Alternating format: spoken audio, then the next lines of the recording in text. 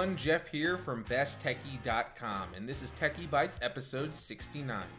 Today I'm speaking with Ted Harrington, the author of the new book, Hackable: How to Do Application Security Right, and also executive partner at Independent Security Evaluators, a company comprised of ethical hackers who have helped companies such as Google, Amazon, Netflix, and more fix thousands of security vulnerabilities.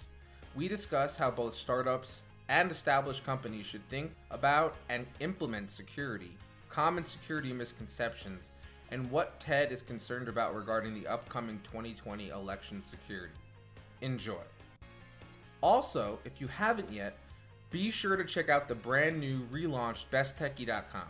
We have a ton of great new content up there, as well as much more on the way. I'm here with Ted Harrington. He's the author of a book called Hackable: How to Do Application Security Right. He's also the executive partner at Independent Security Evaluators, which is actually a company comprised of ethical hackers, famous for hacking cars, medical devices, all kinds of really neat stuff that you probably, you wouldn't want to hack, on your own end. But the company and he have worked for working with companies like Google and Amazon, Microsoft, Netflix, you name it, the who's who, if you will. So Ted, I'm really excited to have you on this episode of the podcast. We're going to be talking a lot about security today, a topic we haven't really talked too much about, but I'm super thrilled. I think actually because the last person, I'm not sure if you're familiar with Teresa Payton, Ted, but she was on the podcast a while back, and she was the first CIO at the White House under the Bush administration, and she had some really cool stories. But yeah, so anyway, Ted, I'll let you do some talking. Welcome to the podcast. Yeah, hey, awesome. Thank you so much for having me. I do know Teresa pretty well. Obviously, we swim in the same circles, and she's a total badass. So she's a great guest for you guys. So I'm glad that you got some of her insights. Definitely. So I'm going to start us off. Normally, I like to talk about who you are and what you do on a day-to-day basis. Kind of give our audience a feel for what your day-to-day is like, a little of your background, in terms of who you are and how you got to where you are. Yeah, sure. So as you were mentioning, I'm an author and a leader of ethical hackers, and basically what that means, like what do I do with every day, is I'm constantly trying to solve this problem. The problem that I'm trying to solve for our customers is how can they build better, more secure software and then prove it to their customers or their investors or whoever the stakeholders are that care about whether or not this solution is secure. And that's a complex challenge that has many pieces to it, but essentially who we are, the way to think about us, we're the good guy hackers, right? We're constantly looking at systems, try to break them using the same methods and tactics and strategies that the attackers do. And I think a really illustrative story of kind of how that manifests is our origin story. Actually, this goes back many years, all the way back to 2005, when we were doing this research on what's called the immobilizer system. It's part of the ignition sequence in cars, and the whole premise is that you're supposed to have the authentic key to be able to start the car, right? That's why the keys they're kind of bulky. It's not just a mechanical piece. There's some electronics around it, because there's a chip in there that communicates with the onboard computer to say, is this the authentic key? If it is, the computer will allow the engine to start, and if it's not, it will disable or immobilize the vehicle. And the system was at the time considered to be, and I'm putting this in air quotes right now, unhackable, right? It couldn't be defeated.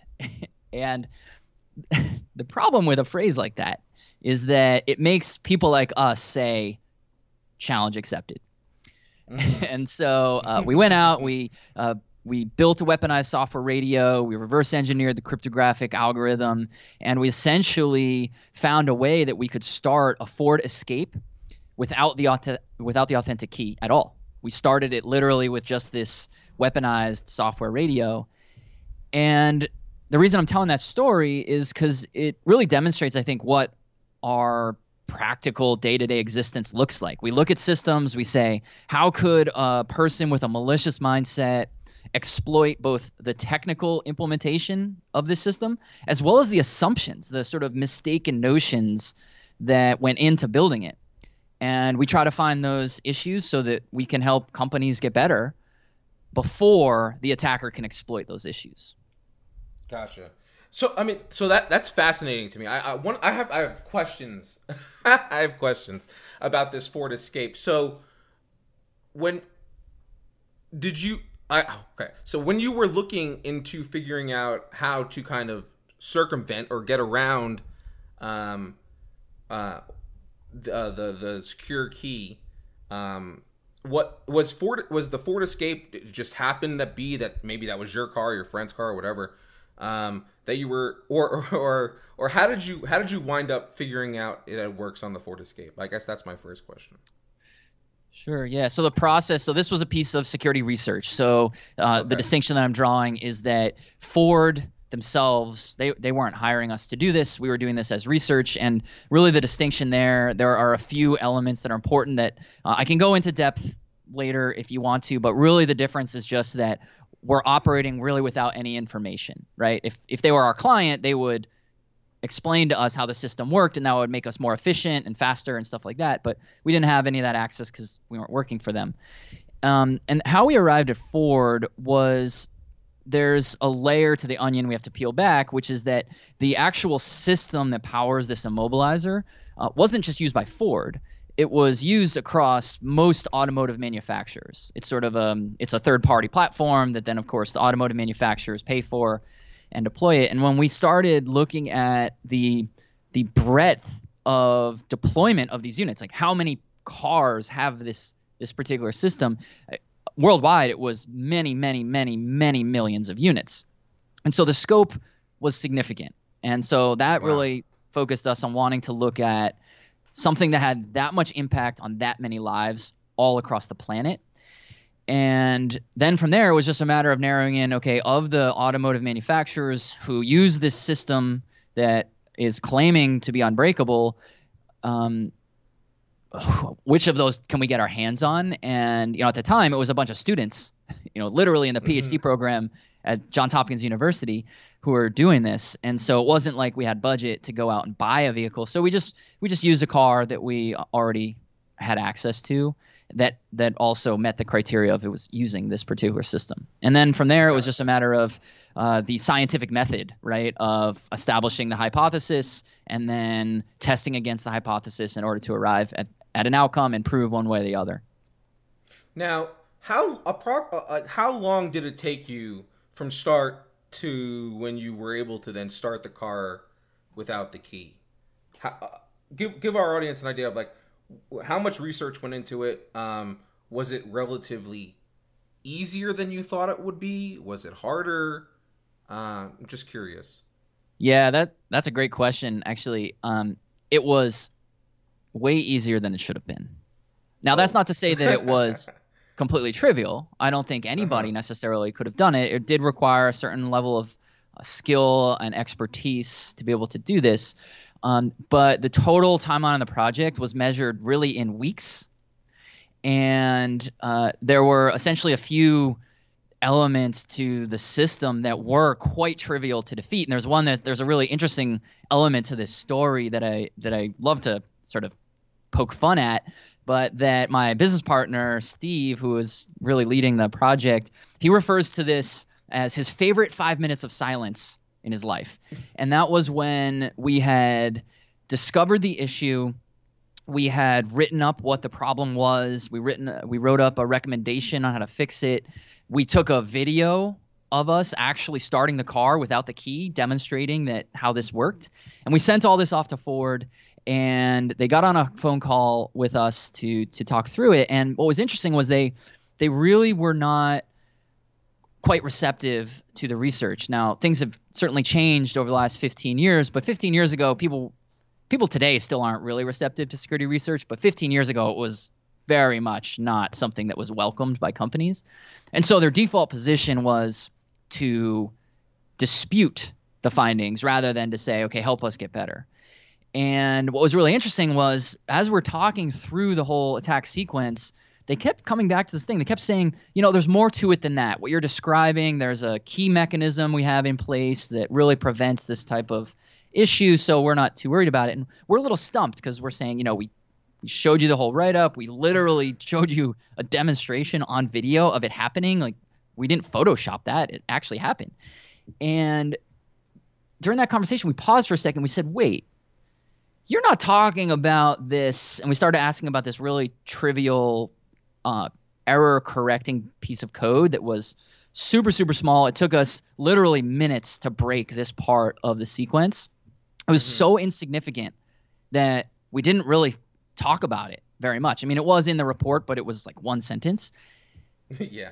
They go, once we said, are you not talking about this, are you? And they put the phone on mute.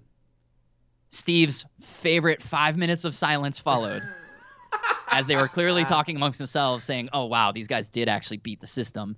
And then they came back on and they said, all right, we're going to fly some people out tomorrow to work with you to try to resolve this. And so, I mean, that's just an example of how a lot of companies really think, right? They sort of reject. And so it's a problem. Is that I mean, I guess it was more common 15 years ago, and even maybe 10, less than 5 years ago. But today, do you find that you're working on this stuff? Do you find companies more receptive to this kind of research, or is it still kind of frowned upon or taboo in that setting? There's remarkable progress has been made in the last 15 years. I mean, one of the things that was kind of crazy looking back all those years ago was that, of the few people who were doing security research at that time, most of them just got sued. Right? Like, now they have bounty programs. We're taking on great legal risk by doing this. Unfortunately, we weren't sued, and actually a lot of good things came out of it. We published that research. A lot of news outlets wrote stories about it, and as a result, companies came calling saying, hey, you know how to find issues and fix them. Can you help us? And so it was really positive for us. That really launched our company that has succeeded over all these years. But when you think about the way companies are today, they're much more receptive. Definitely the progressive organizations are much more receptive to the help that security researchers can provide. But it's still not where it needs to be.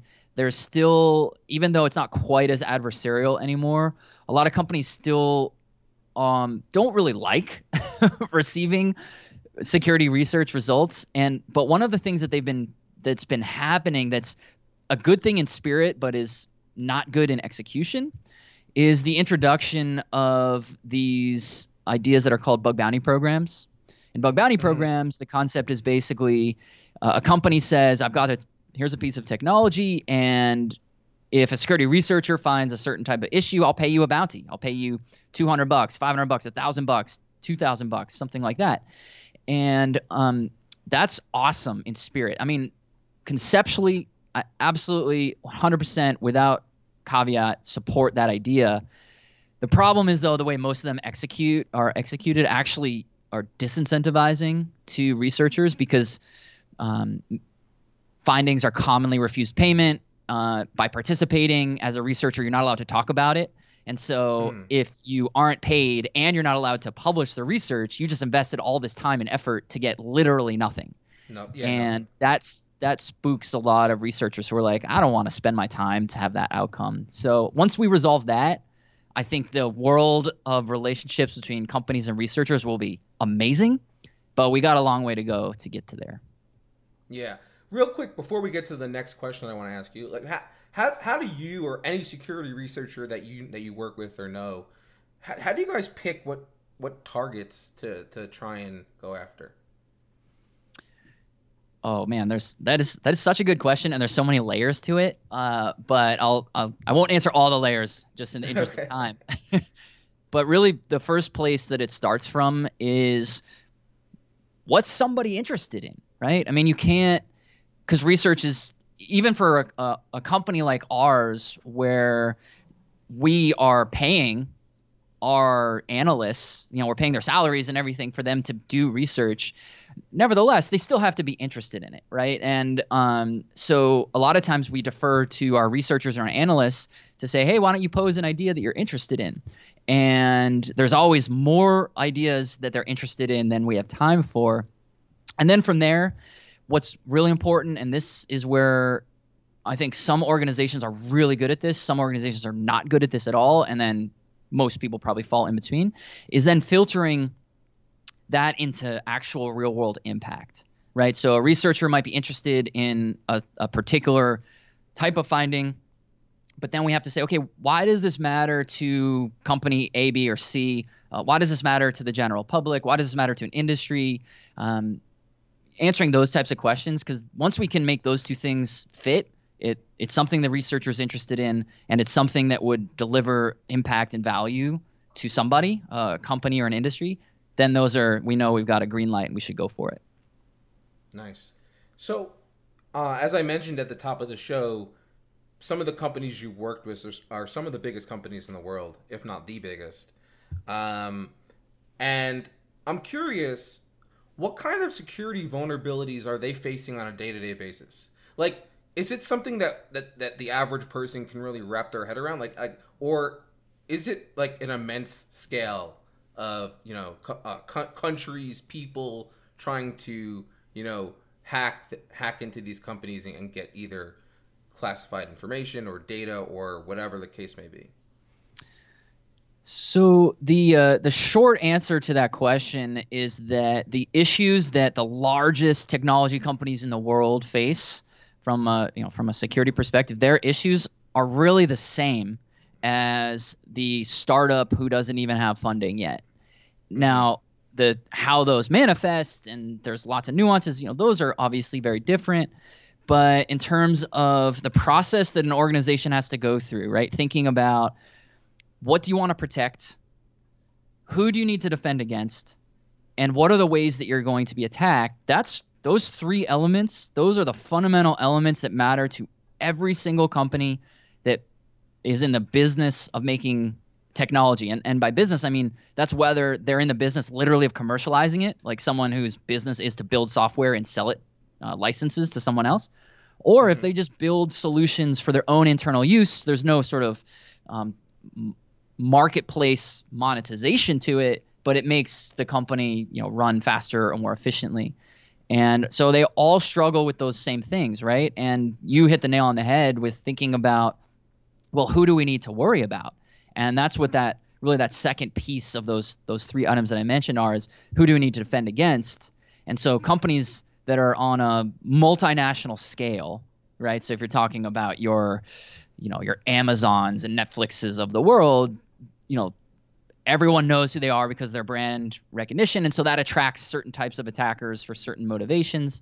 And a smaller, lesser known company might not directly necessarily have that same problem, but that's where a lot of companies stumble. Smaller companies think, oh, I'm too small. I don't have customers yet. I don't have scale. Maybe when I'm bigger, this will matter. But what they fail to realize is that these smaller companies sell their services to the large companies, and the attacker will still want to attack the small company in order to get to the big company. So kind of everyone has to battle with many of the same challenges. Interesting. I mean, we're going to talk about, building security and like how to kind of approach it and be proactive about it in a few minutes. I just remember a friend of mine, David Ulevich, who was the founder of OpenDNS, which was acquired by Cisco several years back at this point, would always talk to me about making sure that security was baked in from the very beginning. It's not something that can be an afterthought, especially not anymore. And you have to take it into account and make sure that you're taking the appropriate steps, which we'll discuss, from the get-go, like you were saying. It's super important. But yeah, so like go ahead, Tim. I was just going to say 100% agree with you. Whoever that was, I didn't catch the name that you said, but I advocate that till I'm blue in the face. Yes, absolutely. So let's talk a little bit more before we dive into the weeds. Let's talk about how software gets hacked. For people who are entrepreneurs or executives or working at a company, startup or traditional kind of Fortune 500 or whatever, um, what should they be aware of when using software, and what kind of security vulnerabilities come just from having software? I mean, I know you mentioned that companies can build internal software, right? And it's not publicly facing, but those are also avenues for attackers to get into your system. Um, even still. Yeah, absolutely. I mean, the simplest way to think about it is that the way you asked that question was, how or why does software get hacked? And the simplest way to think about it is that almost always by accident. Mm-hmm. And these vulnerabilities exist because there's some sort of flaw. And there's essentially two types of flaws. There's design flaws where the system works exactly how you meant it to, but it can be exploited anyway. And then there's implementation flaws, which are where you meant it to work a certain way, but the way you built it is actually does something differently. But either way, those are, accidents. And I can tell you a great example of how to think about these types of issues. So one of the techniques that ethical hackers will use in order to find vulnerabilities, in order to advise our customers to how to fix them, is what's called abusing functionality. And by the way, the attackers do this too. So abusing functionality is basically where you look at feature set within the system and you figure out how can you abuse that in such a way that arrives at whatever malicious outcome you might be looking for. And so there's a really famous online game hacker who goes by the pseudonym of Manfred.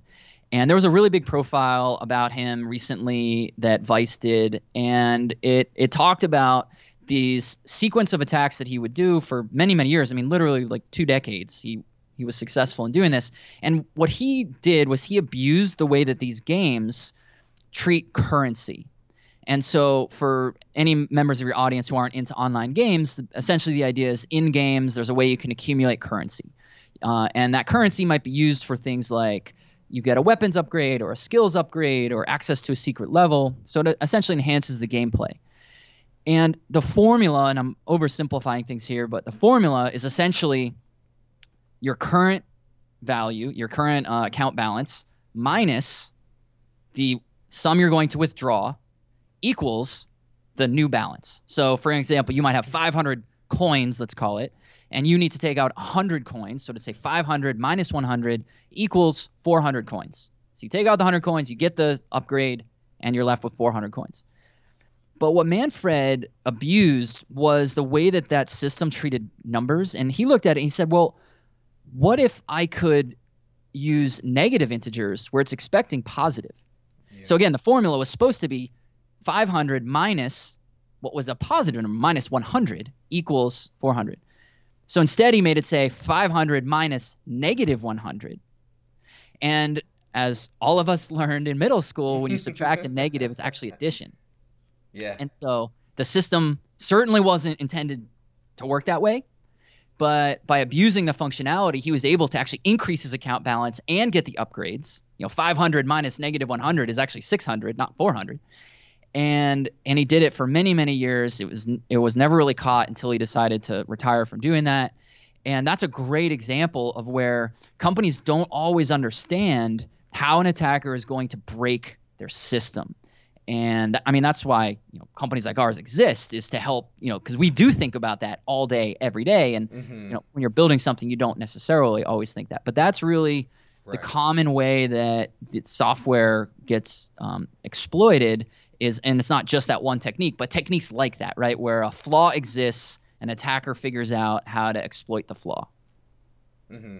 It's super fascinating because it's literally a game of cat and mouse, right?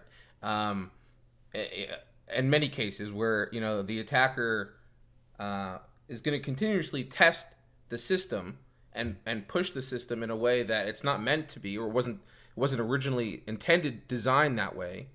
And if there is a way for them to take advantage of that, like inserting a negative number instead of a positive number, then they're going to do it if they can find it. I mean, obviously that's a programming mistake that was probably pretty easily fixed, I'd imagine, if they had caught it. I hadn't seen that profile. But yeah, it's super fascinating to see, like, because it's all about the way people think about things, right? Like, they're, the attackers are thinking about it one way with, they have malicious intent potentially. Meanwhile, company it wants to create a product that people can enjoy and use, and it's just a back and forth game. But yeah, so let's move on a little bit. Talk about the misconception about how to approach. What is the biggest misconception in your opinion on how companies or how people should approach security? And it also seems like, I just want to throw in that, I'm guessing, and maybe you can touch on this a little. Attackers who, it's not just about computer or leveraging technology and programming. There may also be some elements of social, you know, what's the word I'm looking for? It's escaping me. Social engineering. That's the word I'm looking for. Thank you. Social engineering. There's a social engineering element to it, or a deception, in many cases as well. Yeah, I agree with you. I've been thinking about this question a lot. You mentioned that I wrote this book called Hackable, and the reason that I wrote this book, it really motivated me to write it, was because I see the same problems manifest themselves over and over and over and over again for companies of all sizes and flavors and industries, and I wanted to help solve that. And so as I was thinking about what are all the different problems and how should we solve all of them, the structure of the book actually narrowed in on every chapter has one or more misconceptions, and then I sort of replace them with the correct conception.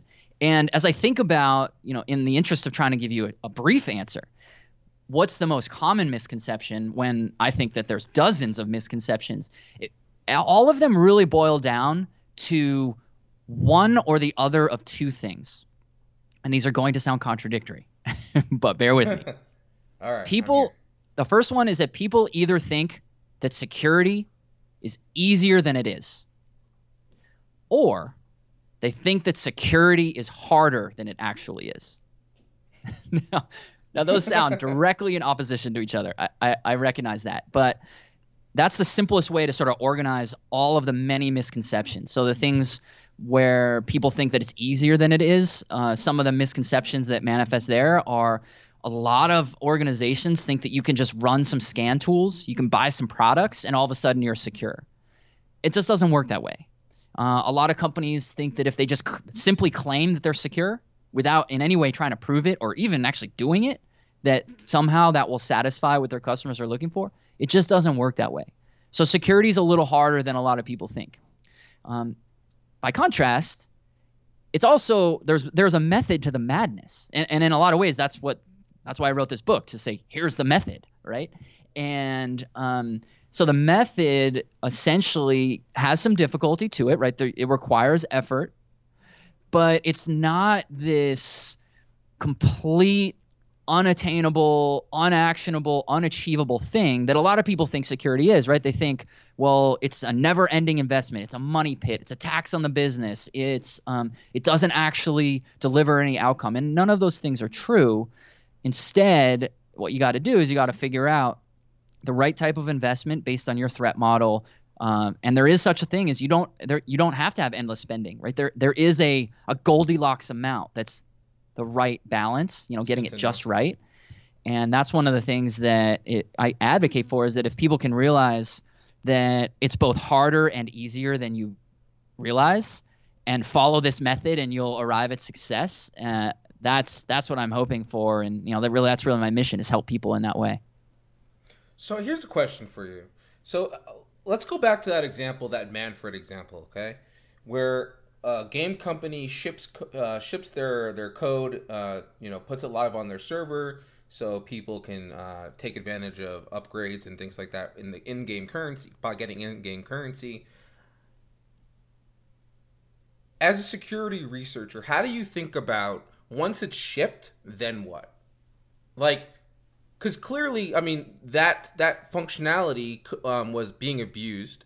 it wasn't caught, based on what you were telling us, and also at the same time, like these things could have been easily fixed along the way. But how does that like how should a company do that? How can they think about that and make sure that they're testing?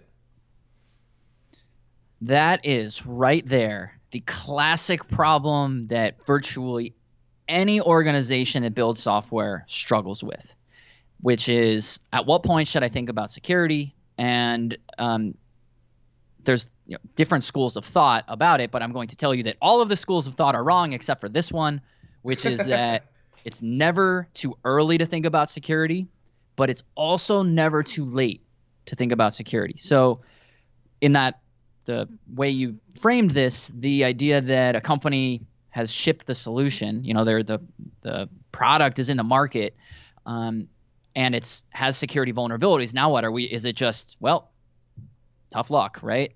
Not exactly, because the appropriate methodology is actually accounts for change, right? So the simplest way to think about security is that it's not a line, it's not a linear process, right? You don't start at point A and then get to point B, and then by the time you get to point C, you're done. That's not the way security works. The way security works is it's a loop. So yeah, you're going to do step A and then step B and then step C, but then you go and do step A again and step B and step C and then A and B and C and so on and so forth. And it really never ends. And while that's daunting to think of it that way, in that, wait a minute, if I'm building software, that means I'm never not doing security, that can be unnerving when you first hear it. But again, there's a method to the madness, and there's a way that you can handle that. But the reason that you want to keep assessing and you want to keep looking for security issues is issues will continue to present themselves. And I can give a perfect example from there was a customer of ours who built a solution, and this particular company is excellent. I mean, excellent at translating the results of their security testing into improved engineering practices. I mean, they're in a league unto themselves almost, and how good they are in that once we find vulnerabilities and we explain to them, here are the practices that led to that issue, and here's how you might want to change your development practices to avoid it in the future.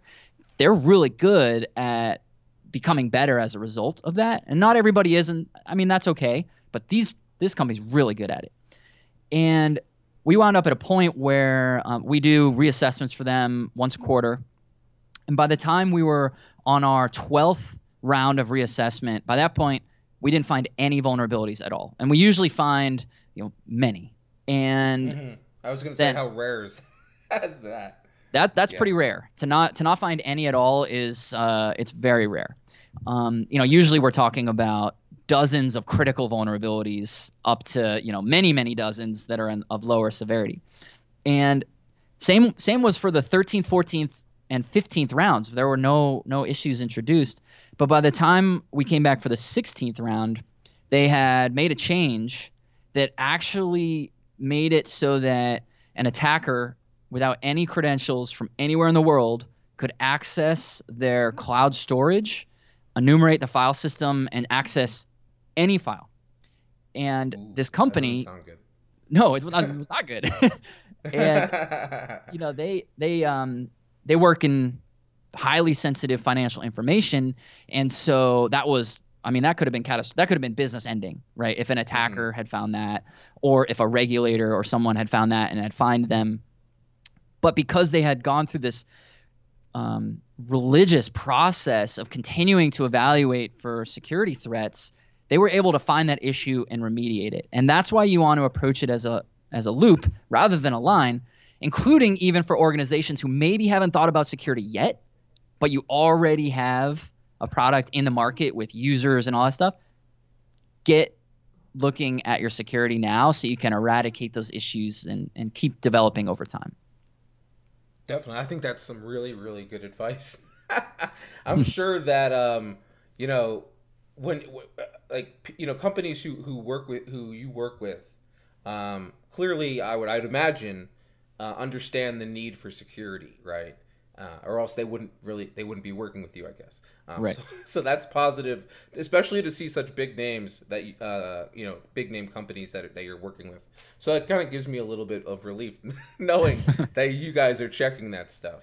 Now I'm curious though, like, can you talk a little bit about switching gears here a little bit, penetration testing and what it is and what if companies should be doing it? Because it's another form of testing your system, reviewing all the code, things like that, looking for security vulnerabilities. But tell us a little bit about what that is. Yeah. So I think the most important element to this particular question is about what is penetration testing and what is it often confused with. So yes, to provide a little bit of context for you.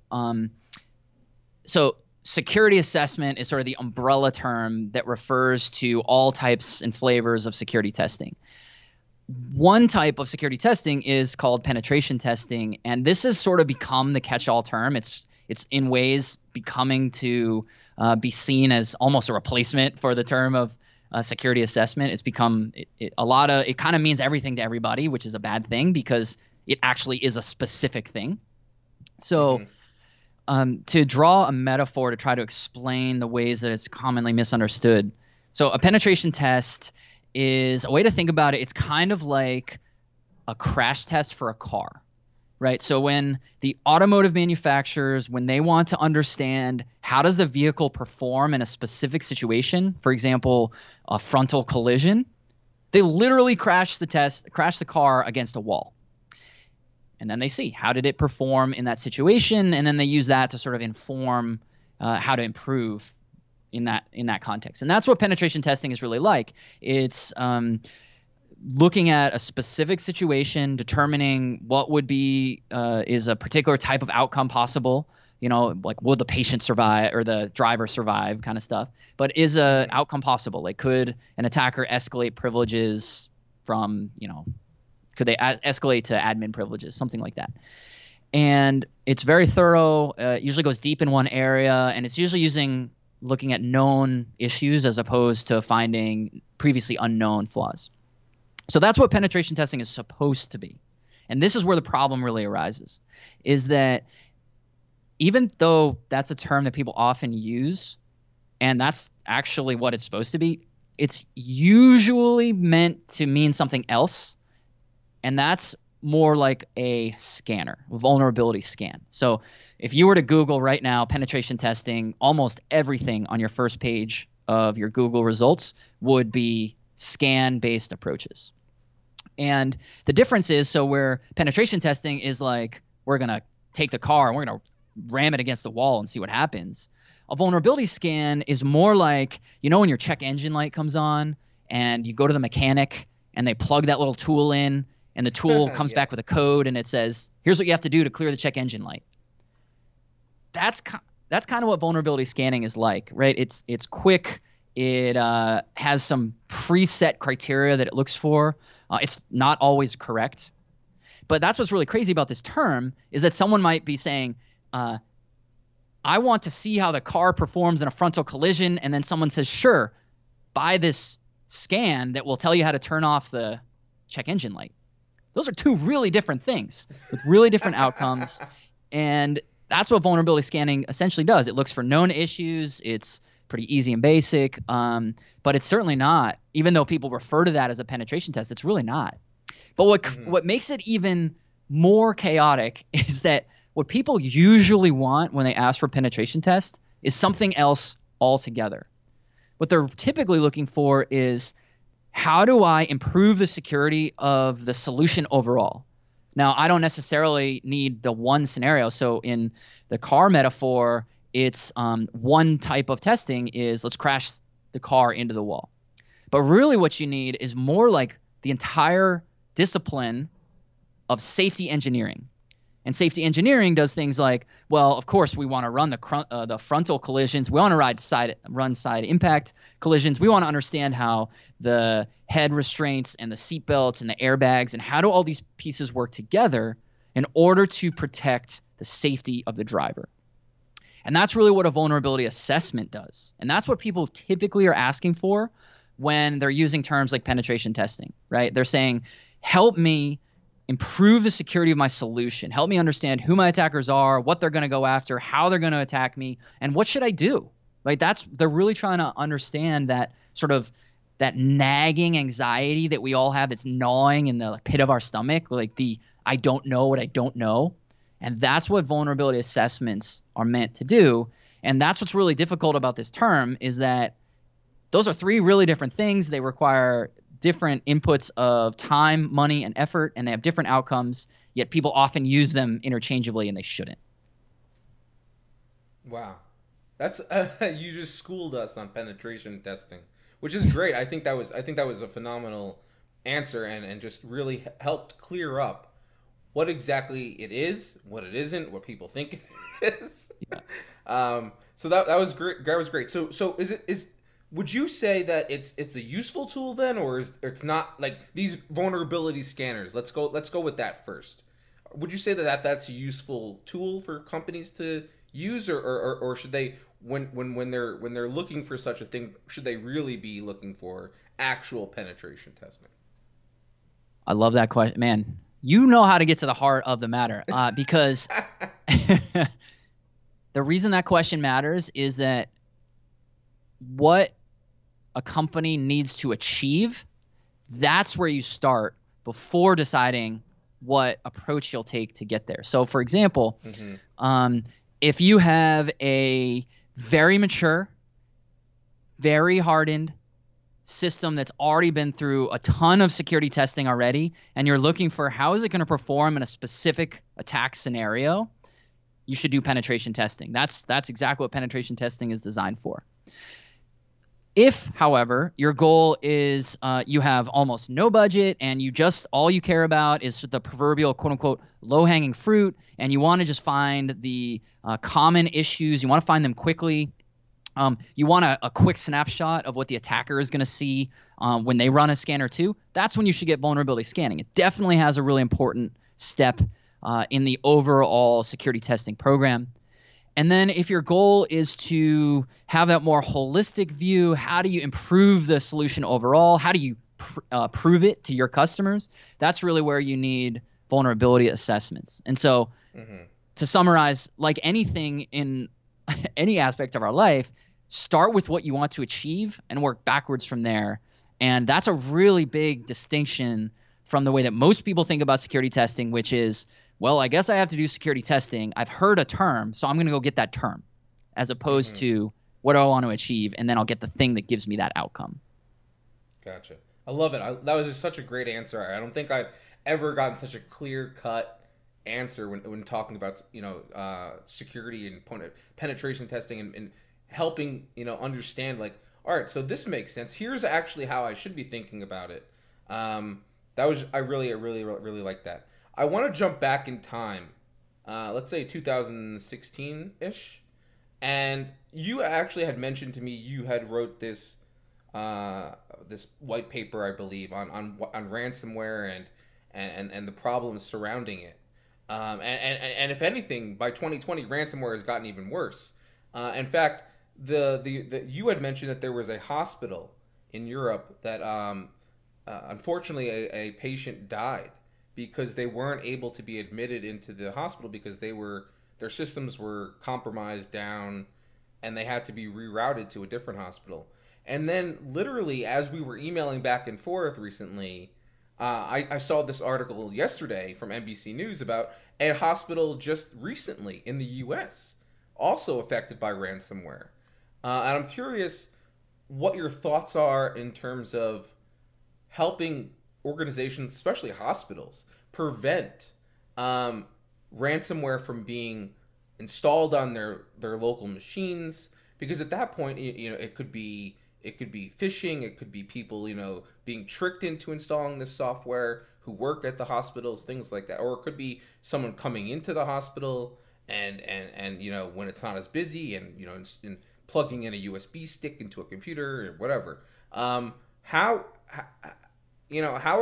should we be thinking about this? Is this something we should be extremely nervous about, scared about?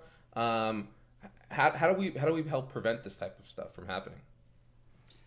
Yeah, so there's two angles to your question to address. The first is the abstract angle, which is what should we realize about the attacker mindset about ransomware? When ransomware first started becoming a sort of known and successful attack technique, like you said, that was around 2016. We had published this 2-year study looking at healthcare systems. In particular, we were looking at how could an attacker actually cause harm or fatality to patients via attacking information technology systems. And what's really important to note about ransomware is it shows us the creativity and the innovation that attackers have. Now, I know that sounds like maybe I'm putting them on a pedestal, and maybe to some extent that's how we should think about attackers. But the point is they took two known malicious techniques and they paired them, right? The idea of can I encrypt someone's information, and the idea of ransom, like we've seen, from all like movies and just historical examples of people getting kidnapped and held for ransom. What if you combine the two? And that's the way the attackers are always thinking. I mean, ransomware is such a good example of a previously unknown attack technique. And then one day an attacker invented it. And the reason that I'm starting at that abstract level is that the number one thing that I want organizations, anyone listening to this, to go away with is to have that sort of respect that borders on maybe even awe, if it needs to be, of the way that attackers think and operate. Because remember before, one of the misconceptions is people think that security is easier than it is. And there's no tool that could have ever sort of automated a protection or looked for something like ransomware. And so that's the first thing we need to do. We need to walk away from this understanding the attackers they're creative, they're innovative, they're problem solvers, and you said earlier, it's an arms race. That's exactly right. So that's the first thing. We need to realize we need to be on our toes, not on our heels. We need to be leaning forward into how we're dealing with these issues. So that's the abstract answer to your question. The implementable, so that's just an idea. What do you go do with that idea? There are essentially, as I would see it, a number of implementable techniques that you can do in order to defend against ransomware specifically. And in the interest of brevity, I won't go into all of them because there's tons of resources. If you just Googled right now how to defend against ransomware, you'd have tons of really good resources. Just make sure you're reading a blog and not going straight to a commercial product website who's going to try to sell you whatever their anti-ransomware solution is. Like, read something from a researcher or an academic institution or someone who's analyzing it. But the ideas are essentially, if there's offline backups, the problem is completely neutralized. The problem is, how do you implement business processes in order to make sure that offline backups are possible? And that's hard even for the largest companies in the world. And that's a business process question more than a technical question. But a great example is prior to, we'll see how big this ransomware attack that you mentioned that's underway right now winds up being. But the largest ransomware attack in the world happened, I think it was 2018. It's called NotPetya. And it impacted large companies all over the world. But one of the companies impacted was a company called Maersk, which is the largest container shipping company in the world. Like, if you look around your office right now or your house or wherever you are, probably 60% of the stuff you're physically looking at came on a Maersk ship. And Maersk was completely taken offline by this ransomware. And you're talking about a multinational company distributed all over the planet that literally delivers the world's goods. I mean, talk about shutting down critical infrastructure. Damn. Yeah. And seriously. They were completely shut. There was nothing they could do. But what wound up happening was there was one data center that by chance what happened to have been offline during the attack. And it was offline for maintenance or something like that. Because it was offline, they were able to reboot their entire operation from that one system that happened to by chance be offline. Talk about luck. Totally. Wow. I mean, I guess if you can call it lucky in the context of being very unlucky. But it Wow, it that's crazy. vividly, powerfully illustrates why an offline backup is helpful. And so the question then is, okay, how do we make sure that we can have those sort of offline backups? And that's a much broader challenge that a lot of companies are going to struggle with. Absolutely. All right. In the interest of time, I do have one other question before we get to the lightning round that I'd love to ask you, especially with the upcoming 2020 U.S. election. And we're talking about security. Obviously, we've been talking. I mean, and if you turn on the news these days, you see a lot of talk about election integrity and security of the votes and things like that. What are you concerned about, if anything, and what should we be doing, if you are concerned, to avert potential issues or disaster? Hmm. Because it's a big deal. Obviously, U.S. election, general election, is a huge deal. Yep. Yeah, no, it's absolutely a big deal. And everything I'm going to say, let's make sure that we're couching this. This is not, I'm not taking a political stance either way, because this is a national security issue. This is not Hmm. a Republican issue or a Democrat issue. This is an American Agreed. issue. Agreed. And I want to make sure that that doesn't get lost in any way in the shuffle here. So am I worried about interference in the election because of attacks on information systems? I am extremely worried, but probably not for the reason that people might, the conclusion you might jump to. So I think that the most human reaction to this topic that everybody has is, will my vote that I cast go for the opposition, right? Will I vote for, party A, and then an attacker switches it to party B? Right. I'm actually not concerned about that happening at scale, because of one of the inefficiencies in the election system. The way that we actually tally votes means that it's not certainly designed necessarily to be inefficient in this way, but it is inefficient, and that inefficiency enables, it mitigates the likelihood that an attacker could execute something like that on a wide scale. So Security through obfuscation. Obfuscation, yeah. Like, uh, just the fact that it's so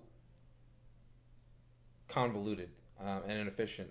Uh, it's different like, from security through obscurity. okay. That's more like, um, if you go into the woods, you have a duffel bag of cash. You go into the woods to bury it because you don't want anyone to know where it is. So you dig this hole, you put this cash in there, and then you leave. You think it's pretty secure because you're the only person who knows where it is.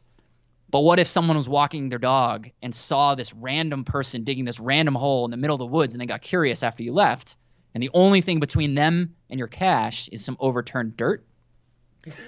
Yeah. That's security through obscurity, which says once the secret's gone, if the entire security of the system falls apart, then you've fallen into the security through obscurity trap. It's a bad thing.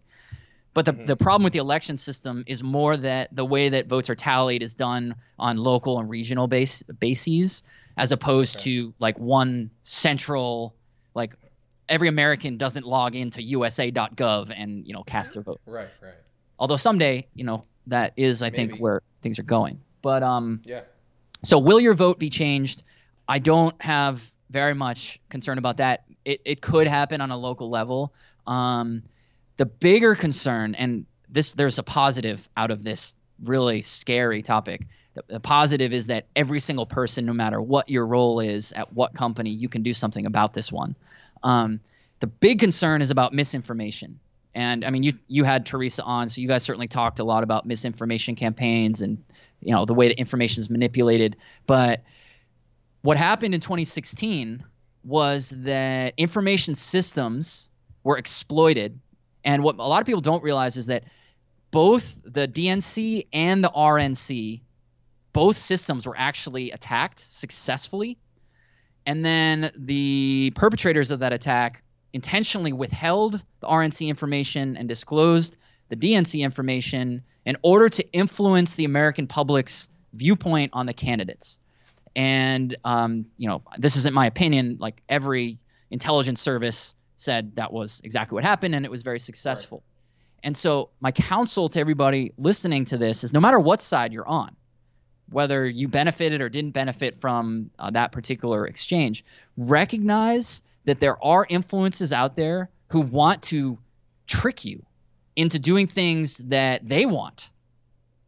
And fundamentally, we as Americans should make sure that we're informed. So that means reading your, of course, being informed, but being informed from the appropriate resources, right? So go to trusted news outlets. And I'm not saying you need to go to a right-wing or left-wing media, but go to one that's known as opposed to some random blog that sounds similar.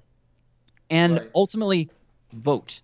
One of the deficiencies that I see really across the United States government is there's these struggles right now about how to actually think about information security. And what we need to do is we need to vote candidates in who understand security as the national security crisis that it is. And let's put those people in a position to make good decisions on our behalf. Right. Absolutely. Absolutely. And one of the things you meant, I'm going to have you back, Ted, because we're running a little on time here. But I really think that, especially like you were talking about misinformation, there are a lot of really sketchy people out there who have started blogs, websites, and they say that they're part of XYZ, but they don't have any credentials. You've never heard of them before. But people fall for what they're kind of selling, even though there's no verifiable source to it, right? It's just them saying, I heard from my sources, blah, blah, blah, blah, blah. And people eat it up. It's kind of crazy. Yeah. But yeah, so absolutely. So Ted, let's go to the lightning round. Whenever you're ready, let me know and we'll get started. Let's do it. I'm ready. All right, here we go. What's one thing you would eat as a kid but would never eat as an adult? Oh, wow. I literally can't think of it. I can give you mine while you think if you want. Several years ago, I went to this fair out on Long Island when I lived in New York, and it was like an Italian fair, and they had candy apples, and I just remember having one of those as a kid, so I bought one, and I took a bite of it, and I instantly regretted it. My teeth hurt for like a week after eating that. So that's definitely something for me that I would never eat as an adult again. Yeah, I guess that's funny. Mine would probably be in a similar category. I don't remember what the product was called, but it was something like honey buns, and it was like an iced pastry of some sort that came in a cellophane, like you buy it at 7-Eleven, and it had been on the shelves for years. And I used to love those things, and I eat a lot cleaner than that now, so I would never touch one of those. Fair enough. All right, Mac or PC? Mac. Nice. So, when was the last time you used a PC? Just curious. My wife has a PC for her office, so occasionally I'll hop on to help her with it, and it's this isn't a knock against PCs, but rather just anytime you have to switch operating systems, it's always a hassle. Yeah, it's like, I got to do something with my left hand now instead of my right, and so it's not my favorite. Batman or Superman? Oh, Batman. Christian Bale. I like Batman too. Yeah. Current number of unanswered emails in your inbox? Well, I have a pretty aggressive filter on. So of the ones that get through my aggressive filter, I actually have only 13. But the filter has filtered out probably about 5,000 that I don't even have to see because the filter just takes care of them. Just poof, gone. So if you've emailed me and it's caught in the filter, sorry. There's nothing I can do about it at that point. Yeah. Last one. The last song you played on your computer or phone. I don't know what it was called, but it was something from an EDM channel that I'm listening to on Spotify. Very cool. Well, Ted, I really appreciate you taking the time to be on today. If anyone who's listening wants to get in touch with you, what's the best way for them to do that? I'd suggest 3 things. You can follow me on LinkedIn, Ted Harrington, pretty straightforward. If the ideas today resonated with you, I'd say go sign up for the wait list for my book. It comes out in December. The website for that is hackablebook.com. And then if you just want to email me directly and ask me any questions or however I can help you, it's super simple. Ted, T-E-D, at ise.io. Nice. Ted, thanks again for being on. I really enjoyed it. Would love to have you come back one day and we can do video, because as an announcement, I am working on setting up a video recording so we can have our guests and also publish the videos on the site as well. But Ted, again, thanks for being on. I hope you have a great rest of your day, and let's keep in touch. Definitely. Thank you so much for having me. Thanks for listening to Techie Bites. Stay tuned for more episodes every Tuesday with awesome interviews and conversations about technology and business. If you like what we're doing, please consider supporting the podcast at anchor.fm/besttechie and or by leaving a rating and review on iTunes. Both ways help us greatly and are much appreciated. So thank you. Until next time, we'll see you. And remember, take care of your computers.